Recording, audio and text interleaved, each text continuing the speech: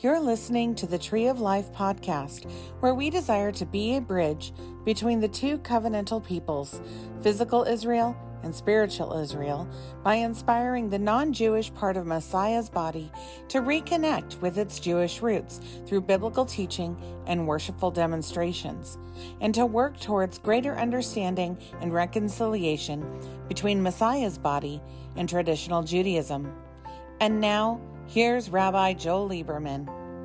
Just to become available to you. And so we want to speak for a little bit this morning about the days of the first of the harvest and unleavened bread. How many of you have been enjoying the Feast of Unleavened Bread? I can tell you one thing right now. What my wife and I are going to be breaking our fast of leavening tonight. Actually, many will go to tomorrow night in the diaspora.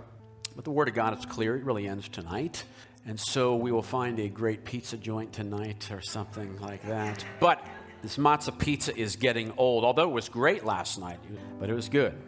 So as we move forward on the biblical calendar, over the years, some have inquired, why haven't we conducted a commemoration service of Yeshua's resurrection 3 days following Passover? And so that discussion is not so easy. From a Messianic Jewish perspective, is much different than typically discussed this weekend in the Christian community. So let's begin that discussion. Open with me in your Bibles to Leviticus Vayikra chapter 23. And we want to pick up where we're at in the biblical calendar. In verse 9 we begin. And you've done a lot today. It's okay. I'll call you back up too. I love it. Begin in verse 9 this morning. Adonai spoke to Moses saying, "Speak to Bnei Israel, the children of Israel, and tell them, when you've come into the land which I give to you, and reap its harvest, then you are to bring the omer of the first fruits of your harvest to the Kohen, to the priest." Verse 11, he is to wave the omer before Adonai to be accepted for you on the morrow, on the day after the Shabbat. The Kohen is to wave it. And if you could silence those cell phones, that would be much appreciated. Verse 15. Then you are to count from the morrow, from the day after the Shabbat, from the day that you brought the omer of the wave offering, 7 complete Shabbatot. Until the morrow, after the 7th Shabbat, you are to count 50 days and then present a new grain offering to Adonai. And so since it comes on the heels of Passover, during these 7 days of unleavened bread, this day, mentioned in verses 9, 10, and 11, is in a sense, it's a miniature appointed time within a larger appointed time of unleavened bread, and it's often overlooked in the Jewish community, and most certainly it is totally overlooked in the Christian community. But on this day, biblically, Israel was to bring an omer reshit ketzirchem, a sheaf, a bundle of grain stalks of the first of the harvest to the priest, to the Kohen. This was the first of the harvest of the springtime. As acknowledgement of Adonai's provision for harvest and for rain, the Israelites were to participate in this ceremony of the first grain of the barley harvest in the presence of God. The reshit ketzirchem, the first of the harvest, was to be unleavened, standing barley freshly cut down by a sickle. And so this harvest would continue then for 7 full weeks as the other crops and the fruits began to ripen. And as each fruit would begin to ripen, the first of each type would not be eaten, but instead the farmer would tie a ribbon around the branch of the fruit tree. This ribbon signified that these fruits were bikurim. These were first fruits. A wave offering was then presented with these barley sheaves, and only after that were they at liberty to make use of the harvest for themselves. You see, the lesson was very clear, my friends. If Adonai has been faithful to bless us with the early harvest, he will most certainly provide the harvest of late summer. See, God has blessed us with the early harvest of Jewish believers. He will surely provide the latter harvest scheduled to occur in our day age. Do you believe that?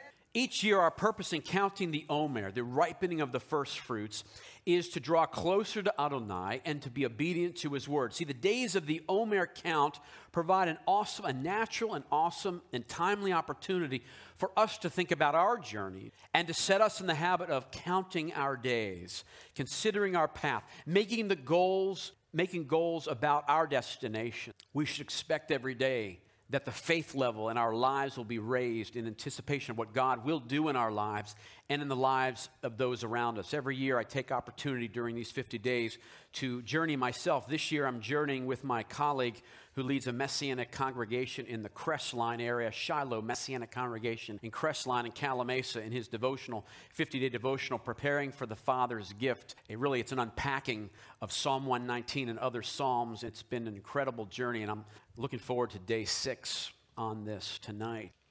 So counting this Omer is a spiritual exercise, and it's a discipline. And according to Jewish tradition, the counting is done in a prescribed manner. After the evening prayers, this blessing is recited. Baruch atah Adonai Eloheinu melech haolam, asher kitshanu b'mitzvotav v'tzivanu al svirat ha'omer. Blessed are you, Lord our God, ruler of the universe, who has set us apart with his commandments and commanded us to count the Omer. Now, typically, this formal counting every night is followed by the recitation of Psalm chapter 67. You can turn over there, and a few short petitions as well for spiritual cleansing and renewal. It's recited because this psalm is recited because it is composed of exactly 49 Hebrew words, which correspond to the 49 days of the Omer count. It's a psalm that is seasonally appropriate because of its harvest theme and motif. It is spiritually appropriate as well because it clearly speaks of God's salvation, prophetically looking forward to Yeshua being made known all over the earth. Psalm 67, for the music director with stringed instruments, a song, may God be gracious to us and bless us. May he cause his face to shine upon us, Selah, so that your way may be known on earth and your salvation among all nations. Let the peoples praise you, O God. Let all the peoples praise you. Let the nations be glad and sing for joy, for you will judge the peoples fairly and guide the nations on the earth. Let the peoples praise you, O God. Let all the peoples praise you. The earth has yielded its harvest. God, our God, will bless us. God will bless us, and all the ends of the earth will fear him. Now, we see in hindsight that the traditional observance of this miniature feast within a larger feast, with the unleavened barley sheaves being waved before Adonai and the grain that had come from the earth being lifted up for all to see, I believe was a foreshadowing of the resurrection of Mashiach, of Messiah. Why? Well, because Yeshua alluded to himself in these similar terms, his resurrection in these terms. We find that in Yochanan chapter 12. And we're going to go through a number of scriptures today, beginning in verse 23. Yeshua answered them, saying, the hour has come for the Son of Man to be glorified. Amen, amen, I tell you, unless a grain of wheat falls to the earth and dies, it remains alone. But if it dies, it produces much fruit. Verse 32. And as I am lifted up from the earth, I will draw all to myself. And by divine design, then, the rituals of offering this barley Omer in the temple on this day coincided with the death and resurrection of Yeshua. You see, it was on this same day that Caiaphas and his associates tried Yeshua. 3 members of the Sanhedrin on that same day went out to a barley field not far from the temple. And on the same day, the Romans bound and crucified Yeshua.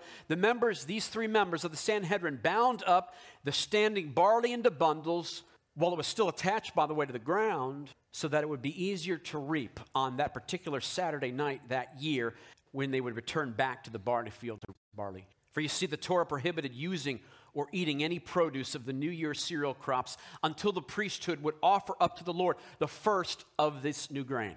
You won't hear this in a lot of churches this weekend, but what's going on here? That same night, the priests in the temple would roast and thresh and grind the barley into flour. All night they prepared it. That same night, Saturday night, Yeshua left the tomb. Sunday morning, while the women discovered the empty tomb, the Kohen Gadol, the high priest, was busy mixing the barley flour with oil and frankincense to prepare it as a bread offering. The priest mixed the flour into dough with olive oil and incense, and Caiaphas took the batch of unleavened dough in his hands and waved it before the Lord as an offering. Well, after that morning sacrifice and the additional Passover sacrifices that Torah prescribes, Caiaphas, as high priest, offered a portion of grain offering on the altar as a memorial portion.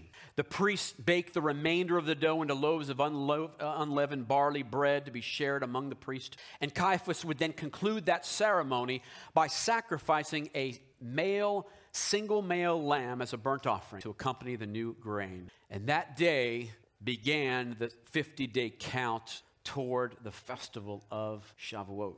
And so during this first of the harvest miniature festival within a larger festival, Dr. Luke records the events that were taking place during this time. Let's read about those events in Luke chapter 24. We begin reading in verse 1 this morning that on the first day of the week at daybreak, the women came to the tomb, carrying the spices that they had prepared. And they found the stone had been rolled away from the tomb, but when they entered, they did not find the body of the Lord Yeshua. And while they were perplexed about this, you see, the women were perplexed because in spite of hearing that Yeshua foretold on several occasions that he would rise from the dead on the third day, they could not imagine 3 days after he died why the tomb was empty. Suddenly, 2 men in dazzling clothes stood beside them. The women were terrified and bowed their faces to the ground.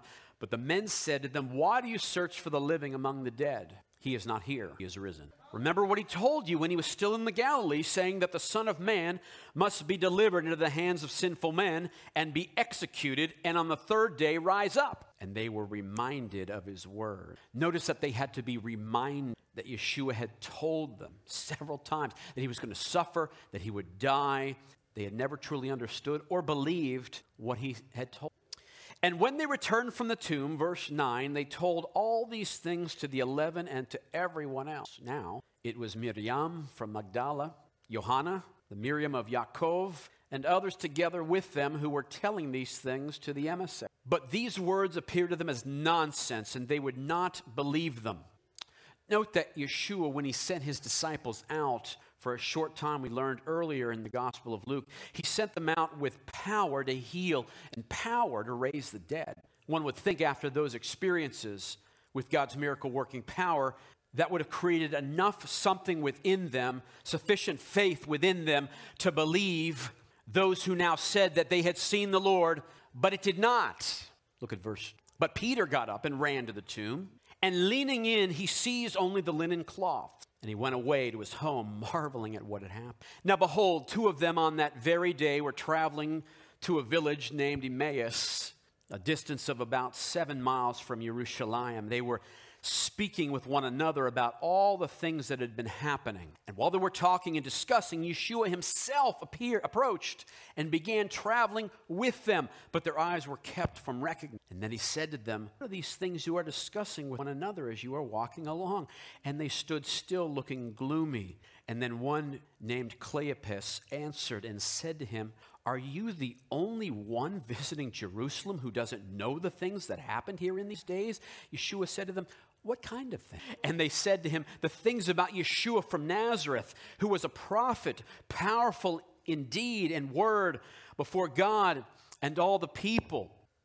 One would think that these 2 disciples would at least have waited until the next day to leave town, just in case Yeshua did rise from the dead on day 3. They had absolutely no expectation of it, so they left. And it says they were gloomy, right? These 2 disciples were sad. Why? They had not seen the resurrected Yeshua, but because they were thinking that their faith in Yeshua is the Messiah, they thought their faith was in vain. Now notice here that Cleopas is no longer referring, here's where their faith level is at. He's no longer referring to Yeshua as the Messiah, but as only a great prophet. Let's go on, verse 20. How the ruling Kohanim and our leaders handed him over to be sentenced to death, and they executed him. But we were hoping that he was the one about to redeem Israel. Besides all this, today is the 3rd day since these things happened. But also some women among us amazed us. Early in the morning, they were at the tomb, and when they didn't find his body, they came saying that they had also seen a vision of angels who said he is alive. Some of those with us went to the tomb and found it just as the women said, but they did not see him. And Yeshua said to them, O foolish ones, so slow of heart to put your trust in all the prophets spoke. Was it not necessary for Messiah to suffer these things and to enter into his glory? Then beginning with Moses and all the prophets, he explained to them the things written about himself in all the. They approached the village where they were going, and he acted as though he were going further on. But they urged him, saying, "Stay with us, for it is nearly evening, and the day is already gone." So he went in to stay with them. And it happened that when he was reclining at the table, we see here that, let's go on. He took the matzah and he offered a bracha, blessing, and breaking it and gave it to them. And then their eyes were opened and they recognized, and he disappeared from them. And they said to one another, "Didn't our heart burn within us while he was speaking with us on the road, while he was explaining the scriptures to us?" And they got up that very hour and returned back to Jerusalem. They found the 11 and others with them gathered together, saying, "The Lord is risen indeed. He has appeared to Simon." Then they began telling about the events on the road to Emmaus and how he became recognized by them in the breaking of the matzah. Now, in addition to the scriptures here, there is a fragment. It's extra biblical. So, do with that as you will. But there's a fragment that Yeshua appeared to Jacob, James, Yaakov separately. And the fragment says this: "Now, James had sworn that he would not eat bread from the time that he drank the cup of the master until he would see him risen from among those who sleep. The master said, 'Bring a table and bread.' He took the bread, made a blessing, broke it, and gave it to James the righteous. He said to him, 'My brother, eat your bread, for the Son of Man is risen from among those who sleep.'" It's an extra biblical fragment. I find it interesting. Now, as we fast forward historically from this day, Rabbi Saul or Paul taught the believers at Corinth about the Messiah's resurrection. He makes an amazing connection, I believe, to this biblical day we're talking about here of Reshit Ketzirchem, this first of the harvest, when he told the Corinthian congregation this, 1 Corinthians 15 in verse 20. "But now," he says, "Messiah has been raised from the dead, the Bikurim, the first fruits of those who have fallen asleep. For since death came through a man, the resurrection of the dead also has come through a man. For as in Adam all die, so also in Messiah all will be made alive. But each in its own order, Messiah, the Bikurim, the first fruits, then it is coming those who belong to Messiah."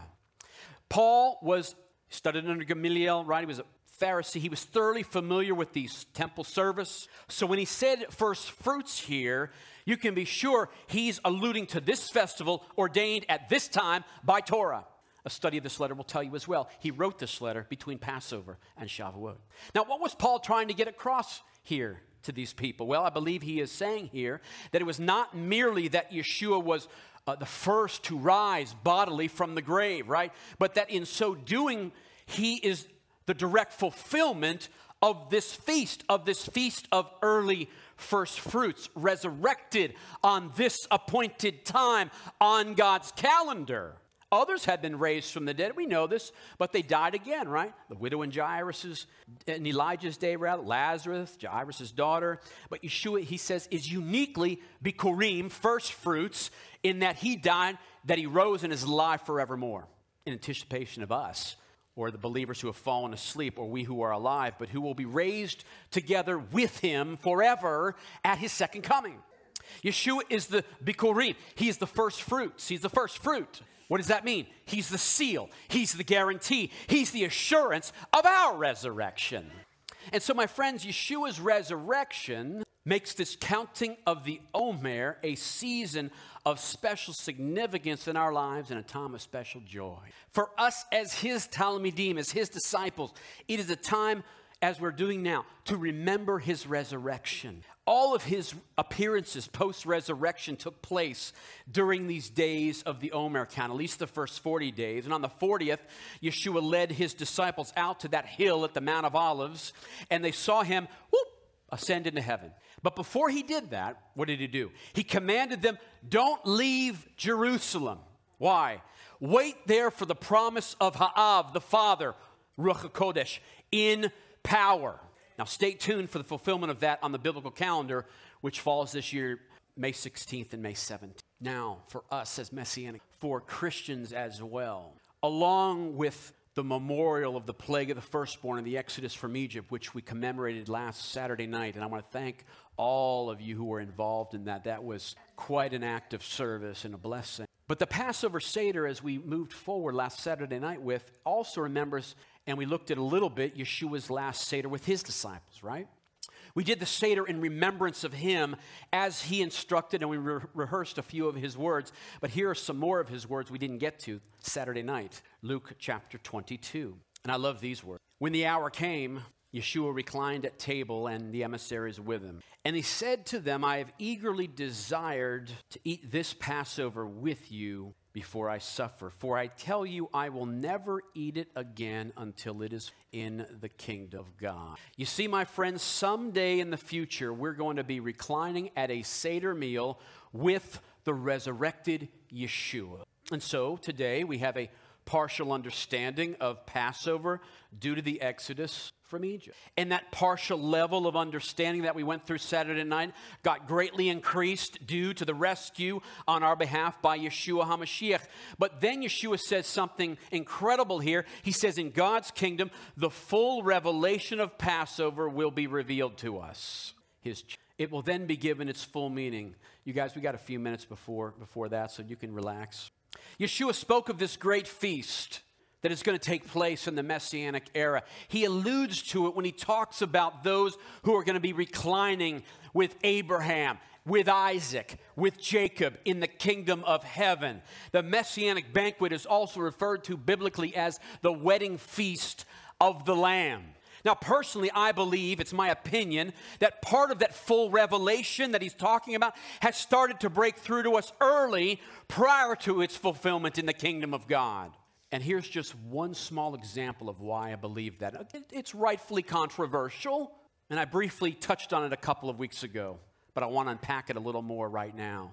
Part of that full of revelation coming in even before the kingdom of God has come. Have you ever really thought for a moment why the Messiah Yeshua was crucified at a place called Golgotha? How did the site of the crucifixion get that name? Well, we know that Yeshua the Messiah was of the lineage of David, right? We know that from the genealogies in Matthew 1 and Luke chapter 3. But you remember what happened when David defeated Goliath. He cut off his head, right? But what did he do with Goliath's head? He brings it to Jerusalem. 1 Samuel 17:54 tells us. He buries his head, according to tradition, outside of the ancient city of Jerusalem. Our Jewish people would never have allowed Goliath's head to be buried within the city.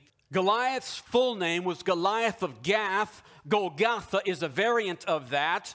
Golgotha, Aramaic, means skull, became known as the place of the burial of Goliath's skull. And when David did that, we can speculate that Adonai was beginning at that point to fulfill prophecy that he spoke to the serpent at the very beginning, the first prophecy in the Bible, when he said that he would put enmity between your seed, the serpent, Satan's seed, and her seed, Eve's seed, the Messiah, Genesis 3:15, the first prophecy. And in terms of beginning to fulfill that prophecy, we know biblically there was a race of supernatural beings, possibly who are descendants of fallen angels, that God bound from having relations with women. The Nephilim, the giants, maybe having to do with the size of these guys or their ferocity that we find in Genesis chapter 6 and in the New Covenant in Yehudah, Jude chapter 1. The Anakites, another name that is sometimes translated as giants,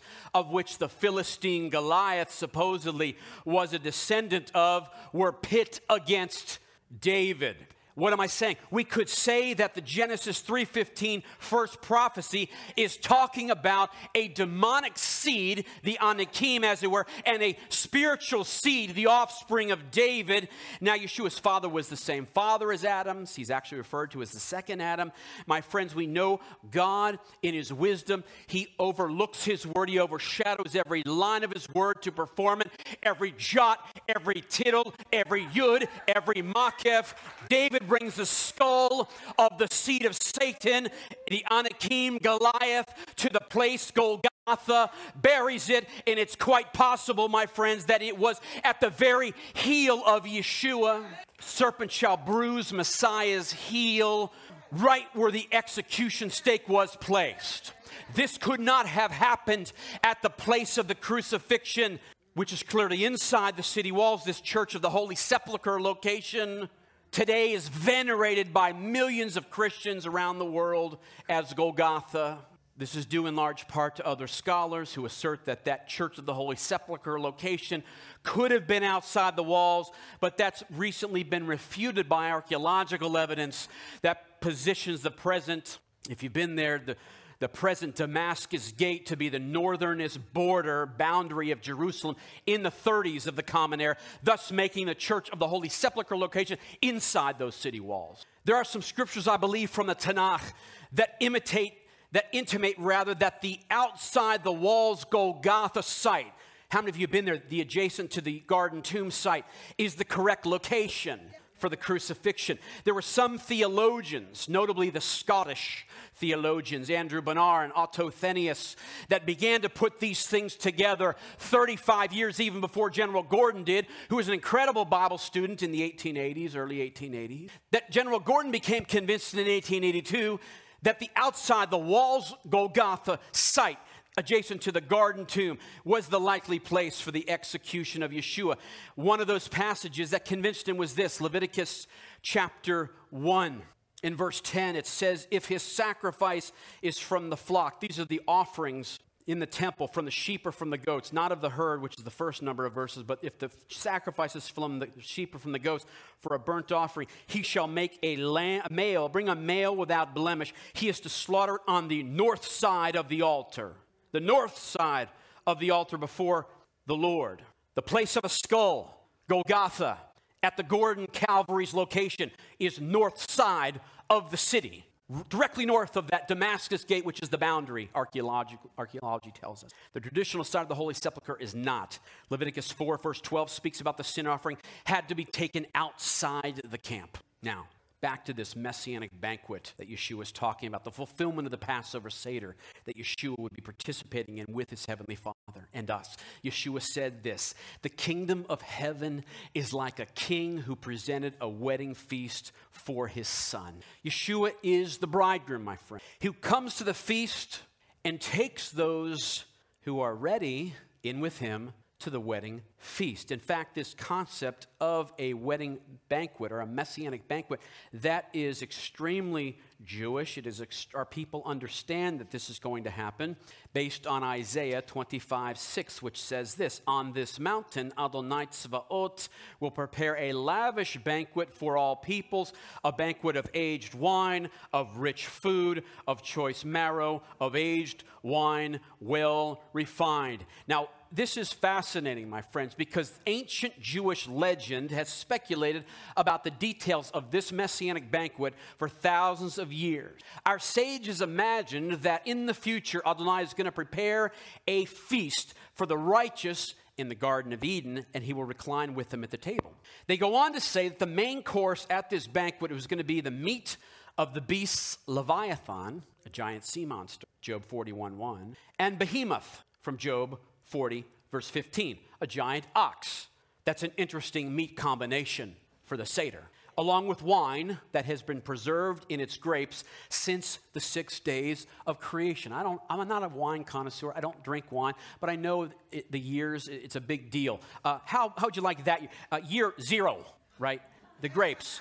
6 days of creation, wine. They speak of Abraham, Isaac, and Jacob being present at the table along with all the righteous resurrected. And at the banquet, God is going to crown King Messiah. The Talmud says at the end of the meal, no one will be found worthy to say grace after meals except for the Messiah, who will take 4 cups in his hands and say the blessing. And all this is from the rabbinic documents. Pesachim 119b, Numbers Rabbah 13:2, Numbers Rabbah 13:2, etc. For the past several years, based on all that, it's been reported in Jerusalem, and it's going down right now, that Hasidic rabbis have taken part in what they call, right now it's happening, the Seudat Mashiach, the Messiah supper at the end of the Feast of Unleavened Bread.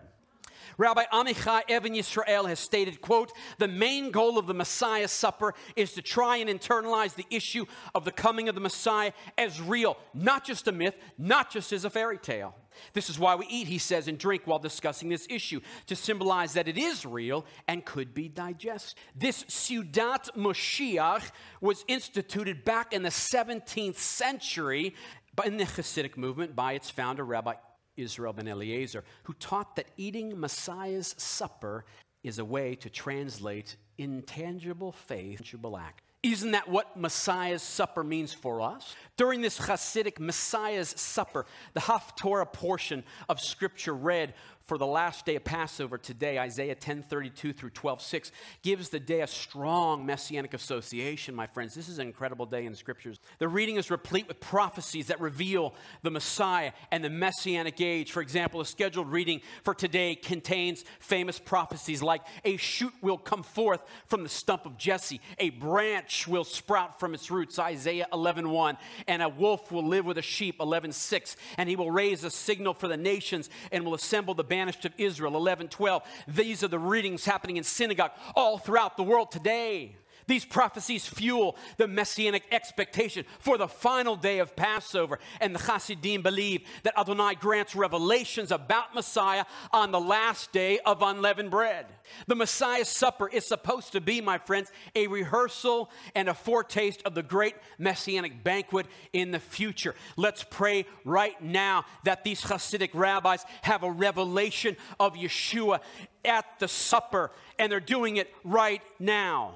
Now, the seventh day, this final day of the Feast of Unleavened Bread today, is called Acharon Shel Pesach, which means the last day of Passover. And for the first, like the first day, you remember, like the first day we began last Saturday night, the last day is also a high Sabbath. We find this in Exodus 12, the instructions in verse 16. It says the first day is to be a holy assembly for you, as well as the seventh day. No manner of work is to be done on these days except what is to be eaten by every person. That alone may be prepared by you. And so Jewish tradition tells us that on this last day, that this day is the anniversary of the crossing of the Red Sea. The reading in synagogues today for the seventh day contains the story of the crossing at the sea and the song at the sea. And although the entire whole festival of Passover, including these days of unleavened bread, is known as the season of our freedom, we did not as a people obtain final freedom until the last day. When Governor Newsom gets recalled, on that last day, we will get freedom. When Adonai revealed his mighty power, splits the sea, rescues his people, drowns the Egyptians, the Jewish sages tell us that the common Israelite maidservant saw at the splitting of the sea what Isaiah and Ezekiel and all the prophets never saw.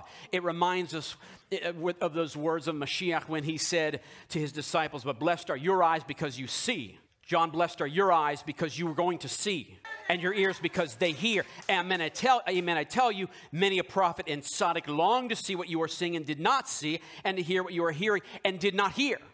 And just as the escape from Egypt that we looked at Saturday night was not complete until today, until the crossing of the Red Sea, the last day of Passover has been the spiritual goal for the entire festival. For as Yeshua followers, the crossing of the Red Sea is paralleled today by the joy of Yeshua's resurrection and the great hope of his second coming. I'm going to ask our ushers at this time to distribute the unleavened bread and the grape juice. This grape juice was not around in the days of creation. It was around since February 2021 at Sprouts. And Mom, if you'd come up. During the feast of Passover and unleavened bread, it is appropriate for us to partake of Messiah's supper. Shulchan Adonai, the Lord's table. Some call it Messiah's Yizkor, remembrance. The Christian world calls it communion. Communion is really just a synonym for fellowship and means a covenant community gathering to celebrate the sacrifice of Messiah and the inauguration of the new covenant. As a Messianic Jewish congregation, we know this was a ceremony that was never to be stripped of its Passover attributes and its context, which it was Very early on, it was stripped of its Passover context, as early as Emperor Hadrian in 117 CE, who hated our people. And in the ceremony related, as we were at the Seder Saturday night here, and we had this Afikomen ceremony. We discussed it was broken, the Afikomen. It was, as Yeshua was also, it was hidden away, remember that? As if by death. But the Afikomen was brought back, paralleling Yeshua returning back to life, allowing us to share in the goodness of the world, a life never again to be separated. Rabbi Saul says this, the cup of blessing over which we make the blessing, isn't it a sharing and bloody sacrificial death of the Messiah? The bread which we break, is it not a sharing in the body of the Messiah? Again, the word sharing that he used is the Greek koinonia, which means participation in or participation with. And it says to us in some miraculous way, when we drink the cup, when we eat the unleavened bread, we are participating in or with the shed blood and broken body of the Messiah on that day of sacrifice. Rabbi Saul also said this, for as often as you eat this bread and drink this cup, you proclaim the death of the Lord. That is all. When we partake of this cup and this unleavened bread, what are we doing? We're telling the world, Yeshua is coming back again. And as we remember this new covenant in this way, it's a powerful way to call us back as a mishbucha, as a community, as a family together, as we proclaim the core message of the good news and experience the Messiah's as his presence. Now, it goes without saying from the Word of God, we're encouraged before eating to examine our consciences, recall the My heart cries out that the Christian community recalls the context. It was the eve of Passover. The Messiah he knew he was going to be betrayed. He would soon lay down his life for us. And the scriptures record his distribution of the unleavened bread to the disciples at his Seder table. He made the blessing and he said this. He said, "This is my body, which is being given for you. Do this in memory." And when he said, "This is my body," it made sense right then to the disciples. Almost a year earlier, as Passover was probably arriving, he said seemingly hard and similar and hard words, using words. He said, "Ani lechem hachayim." He said, "I is life." But the bread that comes down from heaven is such that a person may eat of it and not die.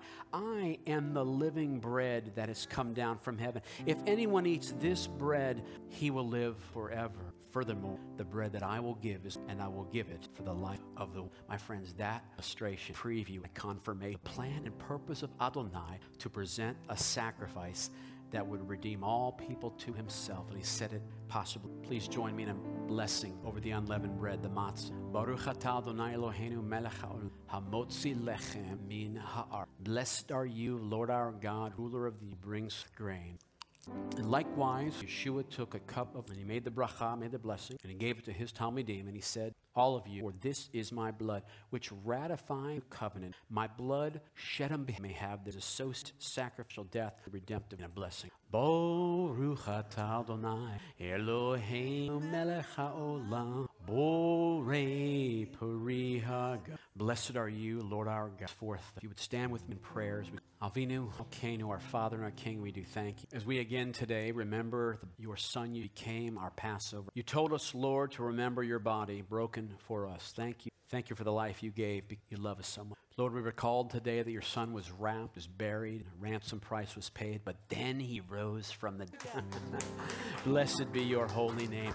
And as we today, Lord, as a mishbucha, have shared this blessing in this cup, this bread, we thank you, shalom, and your everlasting zoe life you gave to. We hereby rejoin ourselves to our Master, Yeshua the Messiah, the righteous one, who is our bread of life and the true light and the source of eternal salvation to all who would hear him today. Like a branch that remains in a vine, O God, we remain as well in you, just as you remain in the Father and the Father in him, in order that they might remain in us. May the grace of our Master, Yeshua the Messiah, the love of you, our Father, and the fellowship of the Holy Spirit, Ruach HaKodesh, abound to us today, and let us say amen, the amen. As we close with the final song today, I trust that this has given you a broader perspective of what your friends, your neighbors, maybe some of your family will be doing tomorrow. We throw it back into its context, which it was stripped of, unfortunately. The calendar was very interesting this year, right? All of this took place this past week. It's taking place, so it should cause people to ask questions regarding lunar calendar, solar, the days of these things. Let me tell you something, my friends. Here's the bone-shattering truth. You cannot get 3 days and 3 nights from a Friday crucifix to a Sunday morning. There's not 3 nights to stay there. Hello? That's a mic dropper right there for the entire Christian world worldwide. Can't happen. Can't happen. Cannot happen. We count anyway up to the day of Shavuot. Bless these people today with your word. The Aaronic blessing where you told Moses to tell Aaron how to bless the sons and daughters of Israel. And so, Lord, we bless in the same way. It's your blessing today. Yivarechecha Adonai vayishmarecha Yo'er Adonai pan velecha vichuneka Yisa Adonai pan velecha v'yasem lecha shalom. May the Lord bless you and keep you. May the Lord make his face to shine upon you and be gracious unto you. May Adonai lift up his countenance and grant you in the name of the Prince of all and all of us who are with him said, Amen v'amen. Chag Pesach Sameach, Shabbat Shalom. We'll see you back next Shabbat commemorating Yom HaShoah. Chat with your neighbor. We'll be outside for Kiddush. Shalom Aleichem. Thanks for joining us this week. Make sure to visit our website, treeoflifeca.org, and be sure to subscribe to the show in iTunes, Google, Spotify, or via RSS so you'll never miss a show. While you're at it, if you've found value in this show, we'd appreciate a ratings on iTunes, or simply tell a friend about the show. That would help us out too. If you like this show, you might want to check out our Facebook page, Tree of Life Messianic Jewish Congregation, to see more content, including our weekly live stream. Be sure to tune in for our next episode as we continue to explore our Jewish roots through Scripture.